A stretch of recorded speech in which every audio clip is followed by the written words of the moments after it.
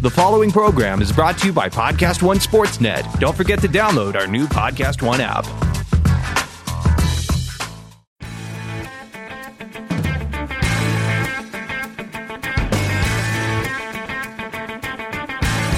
Hello, everyone, and welcome to the AP Top 25 College Football Podcast. I'm Ralph Russo, the college football writer with the Associated Press.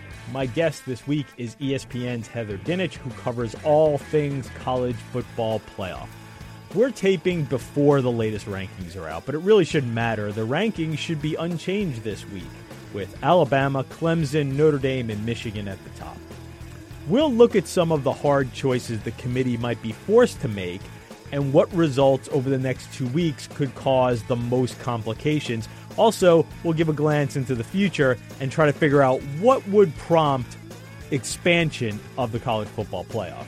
Thanks again for listening to the AP Top 25 College Football Podcast. You can find us on Podcast One and on Apple Podcasts. Please subscribe, and if so inclined, give us a good review.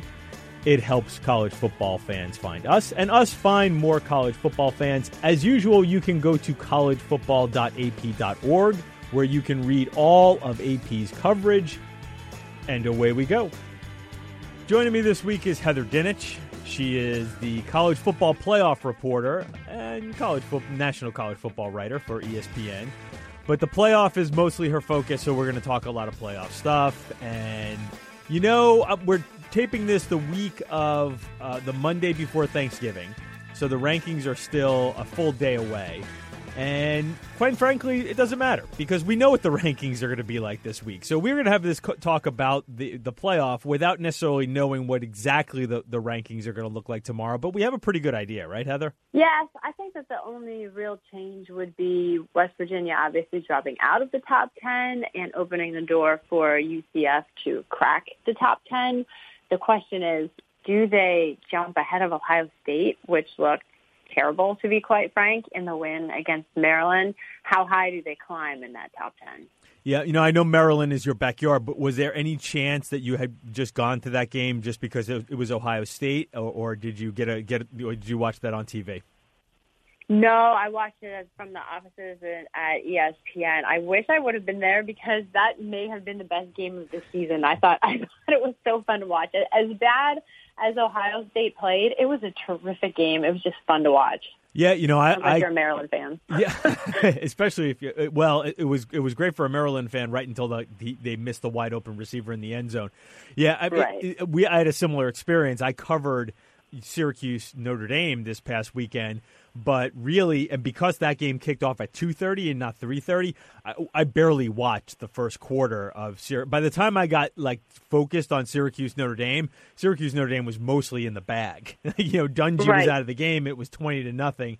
So I think a lot of folks found themselves this weekend sort of glued to Maryland, Ohio State, while they should have been doing other things. Yes, but it was worth watching. And, everybody's been so focused on Ohio State's defense, and deservedly so. But they also had 10 penalties and 3 turnovers in that game. They've got a lot more to fix before that Michigan game. Let's put Ohio State aside for just a second, because we'll definitely get into a whole bunch of scenarios and where things could get weird and crazy. But you brought up UCF, and really that's probably the news of tomorrow becomes where UCF lands. I mean, I think we've all sort of resigned ourselves. I don't think UCF fans have, but I think we've all sort of resigned ourselves to the fact that UCF is probably not getting into the playoff conversation. But where might they land, and how close do they need to be to the top 4 to start at least being interesting in this conversation?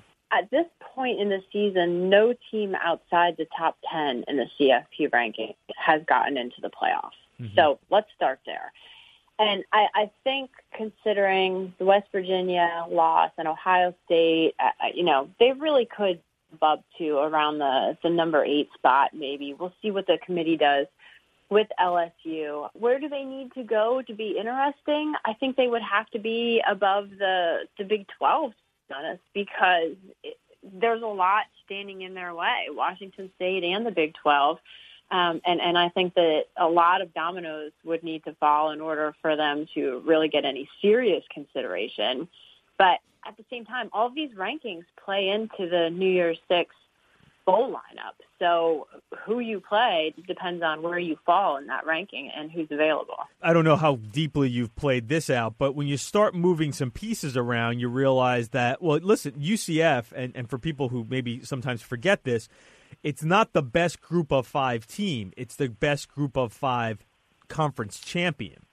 So right. if UCF were to, unlike, let's say, we play out these scenarios where Alabama could lose its conference championship game but still get into the playoff, that can't happen with UCF. UCF can't, even though UCF at the end of the year could have the best resume, if it were to trip up in the AAC championship game, it wouldn't end up in any of these games, most likely. Right, and that is the one thing people constantly ask me about, another group of 5, championship and everything else. The one thing that those group of 5 commissioners have talked to me about is, why do we have to have a champion when the Power 5 don't have to have a conference champion? In case that were to happen, UCF is undefeated and the best team and the highest ranked team all season, and then boom, they lose their conference championship game, and then they're completely out of that New Year's Six bowl running because of exactly what you said. I remember talking to Mountain West Commissioner Craig Thompson about that after the national championship game last year, and that was kind of one thing that he brought up as far as the system was, why does our representative have to be that conference champion? But you know what? It could also work in their favor and nobody's really that good, and your conference champion is ranked number 35 in the committee's ranking. They're still in. Right, and this year, if I was kind of looking at it yesterday, it positions the Mountain West in still pretty good shape because they could conceivably have 2 teams playing in their conference championship game, and the winner, no matter who the winner is, might look like a good option for highest-ranked conference champion. Whereas with the AAC, UCF, it stands a chance of going in there undefeated. But if it were to lose to like a Houston or a Memphis with 3 losses, that other team might not be a good option for getting in. So it almost puts the AAC at a little bit of a disadvantage if there's an upset. Oh, sure. Yeah. I mean, none of this is over yet. Right. Not for the Power 5, not for the Group of 5. There are only 2 games left, and a lot can still change. We like to sort of play out, what if this happens, what if that happens? What's the scenario that you sort of projected out that provides the most headache, the most agita for the selection committee come December, the night of December 1st? So there are 2 different ones, and to me, one of the most realistic is Ohio State winning the Big Ten and one loss Oklahoma winning the Big 12. I think that is a really good debate in that committee meeting room on Selection Day because both defenses are bad. Both quarterbacks have looked pretty good for the most part. Obviously, Oklahoma's has looked better. But I think that is not an easy answer, nor is a debate between a one-loss Alabama that loses to Georgia in the SEC championship or Michigan. And that's why this Ohio State-Michigan game is so important, because if Ohio State wins, it opens the door for other debates in my mind. One being, is it the Big Ten champ being left out for a 3rd straight season in favor of one-loss Oklahoma with a terrible defense? Or is it 2 SEC teams if Alabama loses to Georgia? And I think if Ohio State wins the league, it's much easier for the selection committee to then justify one of those other options. But that being said, you've got to give Ohio State credit for beating one of their top 4 teams.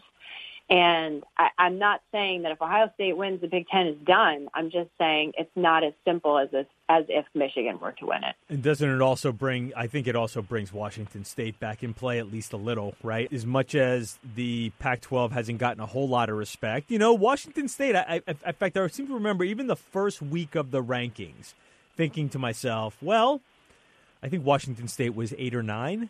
And I remember thinking, that's pretty good, actually. That gets them in the ballpark. Again, keeps them in the conversation. I would also suggest, just as you said, it brings the Big 12 back in. I think it might even bring the Pac-12 back in, at least into serious discussion. It would bring it back into discussion. And I think that my personal opinion is beating Utah would carry more weight than beating Northwestern. I think Utah is a better team if that's the way that shakes out.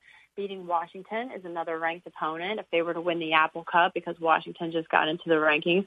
But at the same time, I think the Pac-12 would be left out because Washington State played Wyoming, San Jose State, and Eastern Washington in its non-conference schedule. And not one of the past 16 semifinalists that have made it to the CFP have played such a dreadful non-conference schedule that didn't include one Power 5 opponent. And when you look at their schedule right now, beyond that, Utah, as of we sit here today, is the only ranked team that they have beaten. Now, obviously, they would add Washington to that list and maybe Utah a second time, but is that schedule better than anybody else who's a one-loss Power 5 conference champ? I don't think so. And the other point to realize is, yeah, they scored 69 points against Arizona. Arizona is like 96th in the country in points allowed. Right, and I think the non-conference schedule is especially troubling. If you want to go back to the first year of the playoff, right, Baylor was one of the teams that got jumped at the end of the year by Ohio State. You know, we had talked a lot about TCU, but it was actually Baylor that finished fifth that year when it tied with TCU. And you've even talked to, you know, some of the committee members from that time. I think Barry Alvarez said, listen, you know, we weren't thrilled with Baylor, but they beat TCU, and we weren't thrilled with their non-conference schedule, so Ohio State kind of gave us an out. So I think that you never know, and we'll talk to a little bit about this. Well, you never know exactly what the committee is going to do because the committee changes from year to year. But the idea of rewarding a team, you know, that played such a bad non-conference schedule, probably a little tough. But I would also say this: Washington a couple of years ago played a pretty bad non-conference schedule, finished with only one loss in a conference championship, and then did squeeze in two. Yes. But remember, that was the year that OU had 2 losses, and I believe Penn State had 2 losses, exactly. too. Right. So, yeah, so they were able to get into that mix because they at least had one loss in the conference championship on their side. Let me ask you this, because the committee has changed this year. It's only a 4-year sample size, so I think a lot of us, me, you, and the folks who like sort of keep a keen eye on this thing, are looking for patterns, right, of where – and I think one pattern that might be developing is, as much as they said this conference champion, it's sort of a tiebreaker, it may not be as strong of a tiebreaker as we thought it would be. When the playoff first started, thought, the conference champion, they'll probably defer to that a lot. And then within the first 4 years, twice they don't. I'm wondering if you could sense any patterns with just the fact that the committee has changed. Has Rob Mullen given you any insight or any evidence through his interviews publicly, privately, that the mindset of the committee has changed as the people have changed? No, well, there are 6 new committee members, and no, because they haven't gotten to that point where they're forced with reckoning that decision, right? Yeah. So, and as you know, like when you go through the mock, you don't necessarily come to terms with that decision either until it's staring you in the face. And what exactly is the situation? Are they talking about Alabama, which was their number 1 team all along, against the Michigan team that won the Big Ten and only lost to Notre Dame and won in Columbus? So that's where you kind of go into it. And the fact that those things aren't weighted, like you said, I was with you, like going into this thing, like, conference championship is going to matter more than those head-to-head or, you know, strength of schedule, those other conditions that they use as tiebreakers. And that's not necessarily the case. That, too, is subjective. How much does it matter to you? Does it matter more to the 5 head coaches in the room who know how hard it is to win a conference title? So I think it's a decision that will be subjective to all 13 of those people if and when they have to go ahead and make that. You know, it's funny. It almost seems to me, and again, I hate to make broad stroke opinions here because it's such a small sample size, but I'm almost got the feeling over the 4 years that conference championships in football are in some ways almost treated like the conference tournaments in basketball, in that I understand you get a trophy at the end of it and we make a big deal of it and it's on a neutral field and it gets a big TV ratings, but it's just another game that we're evaluating. Like we're taking it, speaking for the committee here, we're going to take it as just another game. And the consequences that come with it, or the trophy that comes with it, we'll work that in, again, in a tiebreaker situation. But again, to me, I was surprised but it has a basketball feel to it, because in the conference tournaments leading up to the NCAA tournament in basketball, you realize that they really don't have that big of an impact. They're just extra games. Right, but there are also extra opportunities to compensate for a loss earlier in the season. Like, what has Ohio State done since it got thumped by Purdue to help anyone erase the memory of that game? Well, at least they have won, though. They have won, but that is the kind of ink blot on your resume that's tough for the committee to get over, just like Iowa was last year for them, just like I think it was the Penn State-Michigan game 2 years. So, how you win and how you lose matters in that room. And if Notre Dame were to slip up, not having that conference championship game is a disadvantage, because then they don't have one more shot when everybody else does to say, hey, look at us. We really are one of the 4 best, even though we, screwed up against our rival on the road at USC to end the season. So I think that they can help and they can hurt. And the other thing is the reason they didn't want it to be the end-all be-all is because, Ralph, what if Northwestern wins? What if Utah wins and Pitt wins? And then you're looking at a system where you've got conference champions in, and everybody's looking at 3-4 lost teams and being like, wait a minute, this is the 8-team playoff we wanted? What? These are the best teams in the country. I think that's how you get UCF in. Quite frankly, in fact, I might even write that a little bit for tomorrow, because I know the rankings themselves aren't going to be all that interesting. So I was sort of playing with the idea of, like, you want UCF in the discussion? Well, you have the landmine set, right, to sort of force UCF in to a certain degree. You mentioned Notre Dame. Let's backtrack on them.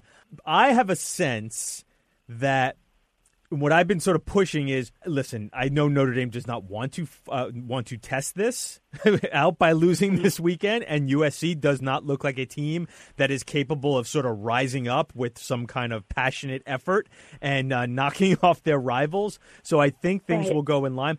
But it's hard not to look at where Notre Dame is and easily see a situation where, you know what, they may have built up enough leeway here to lose because the Big 12 is so volatile, because it wouldn't be crazy to see Washington beat Washington State in the Apple Cup. So, in other words, I don't think Notre Dame is at a loss if it loses to USC, only because there's some very viable options for some chaos, a little bit of chaos in the other conferences. I agree 100%. I mean, if you've got a 2-loss West Virginia winning the Big 12, who do you take? 1-loss Notre Dame or a 2-loss Big 12 champ? I would pick the Irish.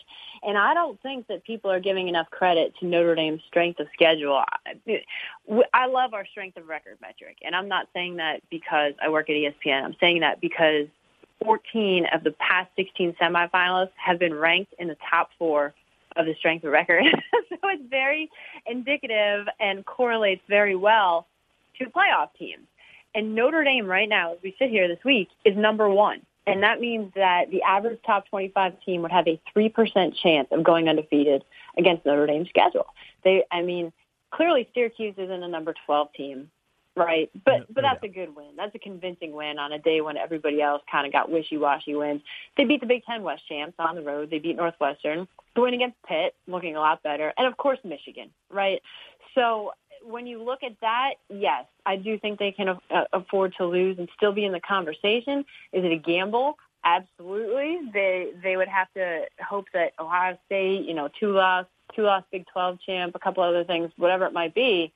But I would not write them off if they lose that USC game until we see how everything else unfolds. Yeah, the thing with Notre Dame's schedule, which I feel like everybody tends to underrate, is even though some of their really marquee opponents ended up not being quite as good, like Virginia Tech and Stanford, those are teams that you usually anticipate, okay, that's a top 20, a top 15 win. Mm-hmm. Notre Dame still tends to play mostly decent competition. And when you have decent competition every week, as opposed to, we're going to throw an FCS in here, and we're going to have a low-level, group of 5 in here. Like some other teams, and listen, the SEC can certainly do this because they only have 8 conference games, the ACC. But even in the Big 12 and in the Big 10, you can sort of manipulate things a little bit, where you can sprinkle in some very low-level games, and that sort of refreshes you. Notre Dame doesn't really have those. They have strange travel. They have a lot of night games. So I tend to always give a little more credit for Notre Dame's schedule, even if it's only a bunch of if you rated everybody from 1 to 10 on their schedule, if you played a 5 every week, that's still challenging, right? That's still a game that if you play poorly, you could lose. So maybe they don't have as many 8s and 9s and 10s on their schedule, but they do tend to always have a lot of 5s, 6s, and 7s. Right, and the committee realizes that. I think a lot of people get wrapped up in, well, how many top 25 teams did you beat? And that's not all it is. It's how many teams over 500 did you beat? How many games were on the road? How many were night games? They take all of those things into consideration. I mean, even as bad as Notre Dame, as bad as Navy is, they played them in San Diego, which is a pretty Navy place to play. So they factor all of those things in. And at the end of the day, when you add it up, like you said, from top to bottom, Notre Dame's not playing cupcakes. Okay, Heather, we're going to take a very quick break, and then we'll wrap up with a couple more bigger picture questions about the future of the playoff and where things might go if things get a little weird. Right after this, I'm talking with Heather Dinich of ESPN. She is the playoff maven on the AP Top 25 College Football Podcast. And we're back. This is Ralph Russo with the AP Top 25 College Football Podcast. Heather Dinich from ESPN is joining me. So, Heather, one of the things that comes up a lot is, and I think Dan Wetzel, who's great, who's one of the best sports writers in the country with Yahoo, wrote last week about, hey, if you were to get this scenario with Alabama, Georgia, and Notre Dame in the playoff, that would spark change, right? Because you'd have 3 of the power conferences left out, conceivably leaving out the Big Ten again, and Delaney wasn't happy about that last year. I'm sure he wouldn't be happy about it this year.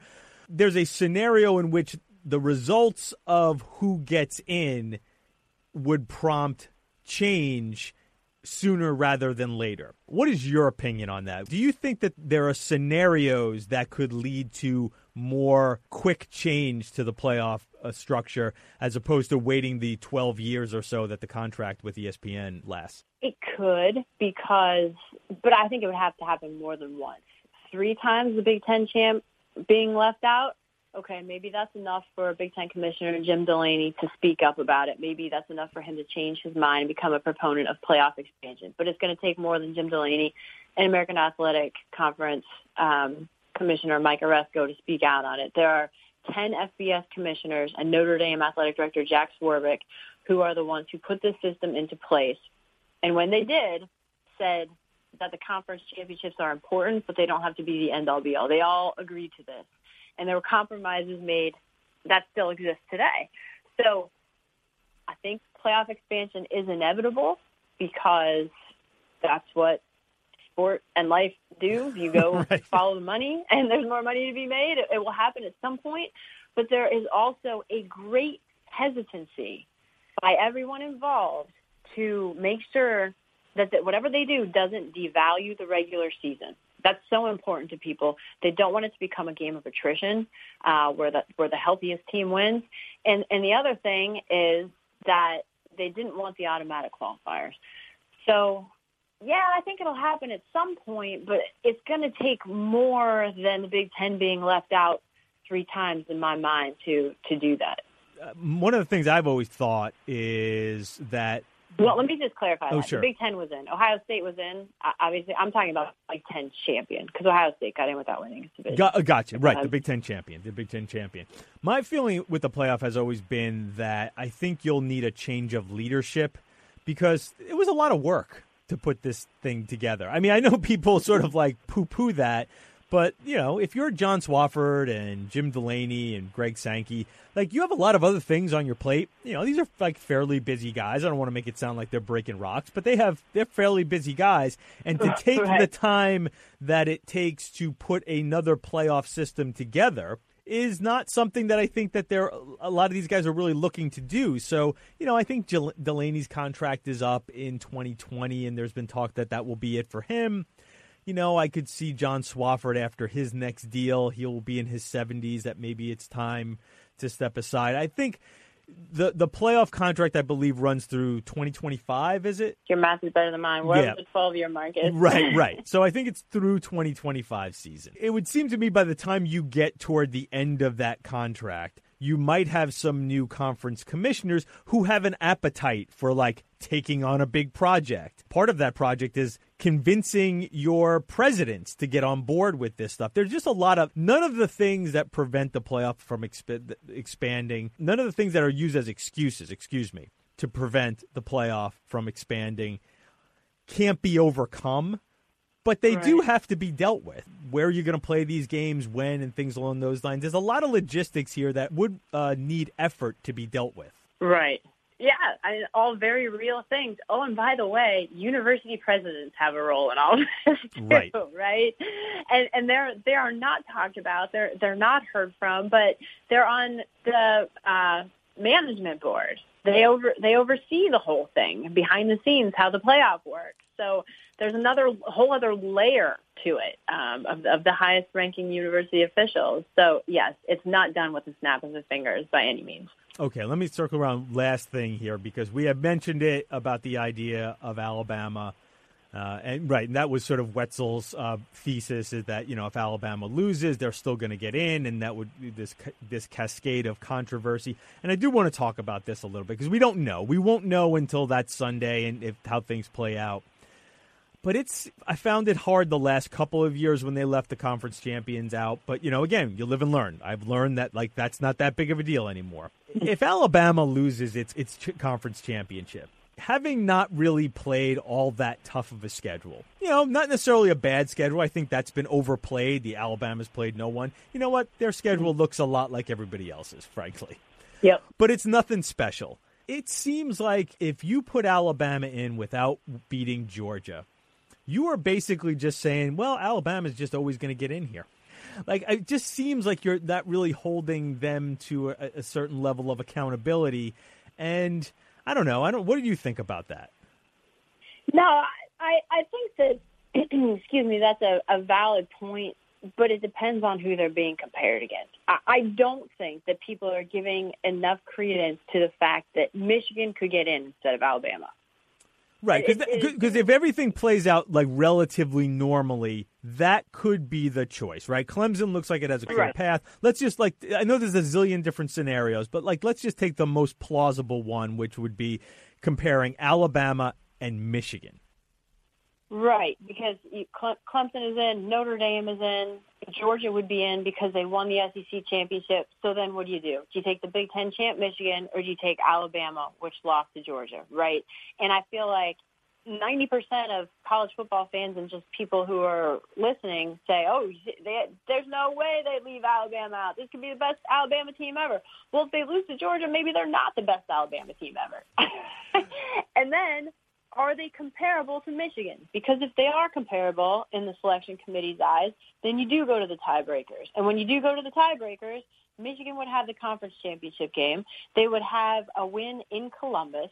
There are a lot of other good things about Michigan right now that the committee would debate. It's just not a given. I feel like people are like, how they won't leave Alabama out because they didn't do it last year because they haven't done it. Well, they might. Yeah, that is clearly the most interesting thing. And I tell people who are not necessarily fans of the SEC in Alabama that, listen, in this case, you probably want to just root for Alabama to take care of its business, because if they lose, it gets really complicated. And the complication could be screwing your team. So don't, yeah. So as much as you might not want to roll with the Tide, you want to roll them through right to the playoff and just have them eliminate all the other SEC possibilities.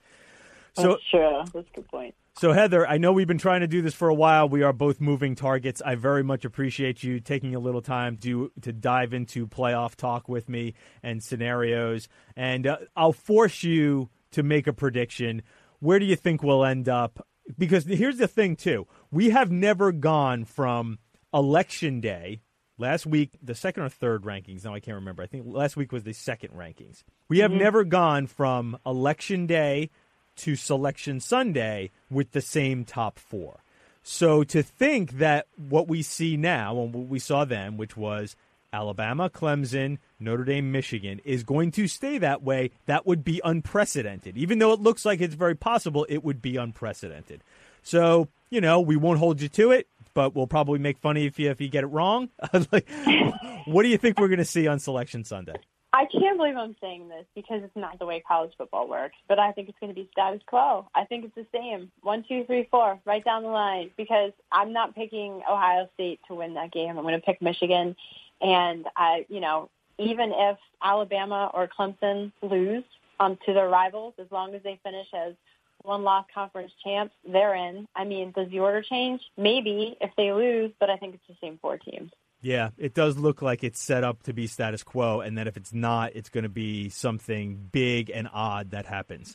So, right. Well, listen, Heather Dinich from ESPN, the playoff reporter, does a great job. Thank you so much for joining me, and happy Thanksgiving, Heather.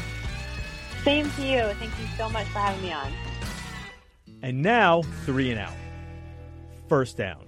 The coaching carousel is picking up speed. On Sunday, Colorado fired Mike McIntyre, and 2 Group of 5 jobs came open, Texas State and Charlotte. This coming Sunday after Thanksgiving, expect some more moves and decisions one way or the other. Remember, if schools decide to make a change, it's in the best interest to act fast with the early signing period looming on December 19th. That's why I'd be surprised if we don't know what USC will do with Clay Helton, keep him or let him go, by Monday. Then again, this is USC, and rarely are things done conventionally by the Trojans. Other hot spots this weekend include Rutgers, North Carolina, and Texas Tech. From everything I have heard, talking to folks in the business, North Carolina seems to be likely to keep Larry Fedora. I still think the odds are on Chris Ash's side at Rutgers. I think that the school really does not want to do another search after just 3 seasons. As for Texas Tech, that's a particularly tough one because Cliff Kingsbury seemed to be in the clear just a few weeks ago. Now Tech is again just trying to get bowl eligible and on a 4-game losing streak, though it has played the second half of the season without freshman quarterback Alan Bowman. Kingsbury only has 2 years left on his deal. So not only does Texas Tech have to decide whether it wants to keep him, but it probably also needs to figure out if it wants to extend his contract. That would be a tough ask for a coach who is 35-39 in 6 seasons and only 19-34 in the Big 12. Kingsbury, though, could turn out to be a really highly coveted offensive coordinator if the Red Raiders do make a move. Second down. If Ohio State loses to Michigan on Saturday, I would think Urban Meyer and athletic director Gene Smith would act quickly to make it known that Meyer is coming back next season if he indeed is coming back next season. Sure, the Buckeyes would have a big bowl game to play down the road, but with no conference title or playoff on the line, so much speculation about Meyer's future this season, the school needs to provide some assurances about the head coach.